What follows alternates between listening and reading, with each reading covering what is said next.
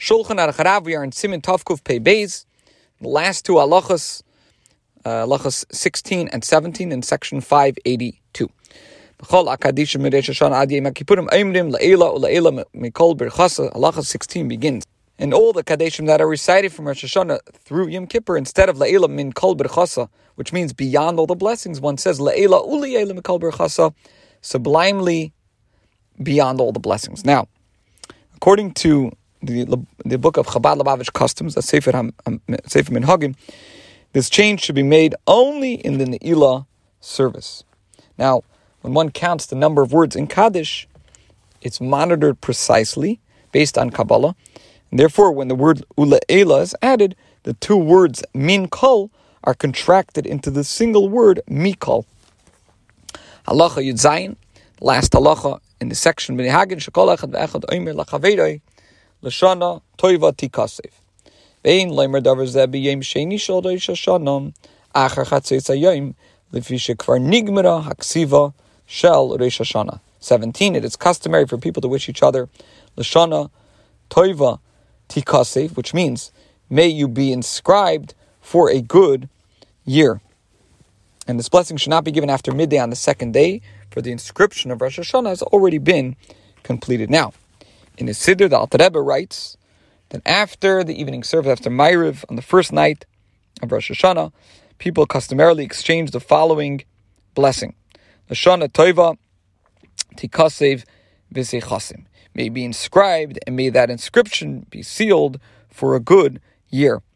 And in Sefer HaSichas, the Rebbe explains that the inscription is sealed to some degree even before the shofar is sounded the next morning. So therefore, it is in place to recite it, to say this greeting on the first night of Rosh Hashanah. Now the Sefer HaMinhagim, again the book of Chabad Lubavitch Customs, says that when expressing this wish, one should make a point of using the singular form of the Hebrew verb. This concludes Halacha Yud Zayin and Siman Tov Kuf Pei Beis, section 582. We're going to begin now Siman Tov Kuf Pei Gimel, section 583, and here we're going to talk about food. Foods which are customarily eaten on Rosh Hashanah. Halacha Aleph 1. Karti, silka, dainu troden, tamre, kara, rubia, dainu tilton. On the eve of Rosh Hashanah, one should observe the custom of eating leek, beets, dates, squash, fenugreek, and any other foods whose name implies increase in the language spoken locally. So, for example, in Yiddish-speaking countries, the custom is to eat carrots, because the Yiddish equivalent of that name, merin, also means to increase, and that is, in fact, the Lubavitch custom. And the vernacular in Talmudic times was Aramaic, so that's why we brought the other examples. With the exception of the apple dipped in honey, it is not Lubavitch custom to make a point of eating any of the other foods that are mentioned here in this halach. Okay, continuing on in the halach, the people of each country should eat the foods whose name leads to such associations in their language. This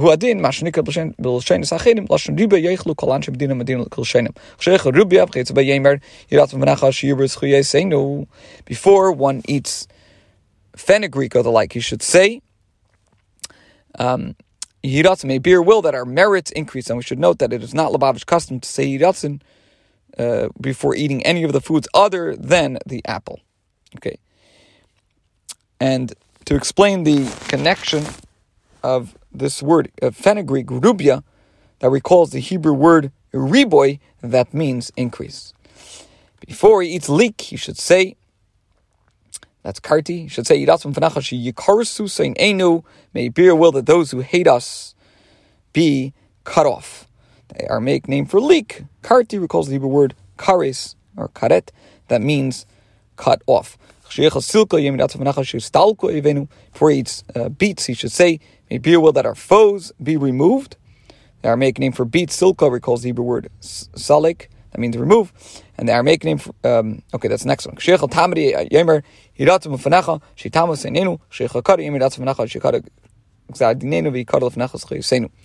Before he eats dates, he should say, may beer will that those who hate us perish.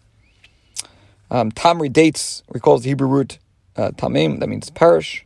The Hebrew, and finally, squash, kara, recalls both the Hebrew root kara, that means rend, and the Hebrew word kara, that means reed. Okay. V'yesh ne'agam lechol tapuach masuk mitubel bedvash im tschadish aleinu shana mesuka v'barach al tapuach v'le'al advash fisha advash utafel tapuach. Some people, and this is basically a universal custom, are accustomed to partake of a sweet apple dipped in honey and to say, may the renewed year be sweet for us. A blessing should be said over the apple and not over the honey, since the honey is secondary ancillary to the apple. We'll share more on this subject in Mitzvah Hashem and tomorrow's share. This concludes today's share.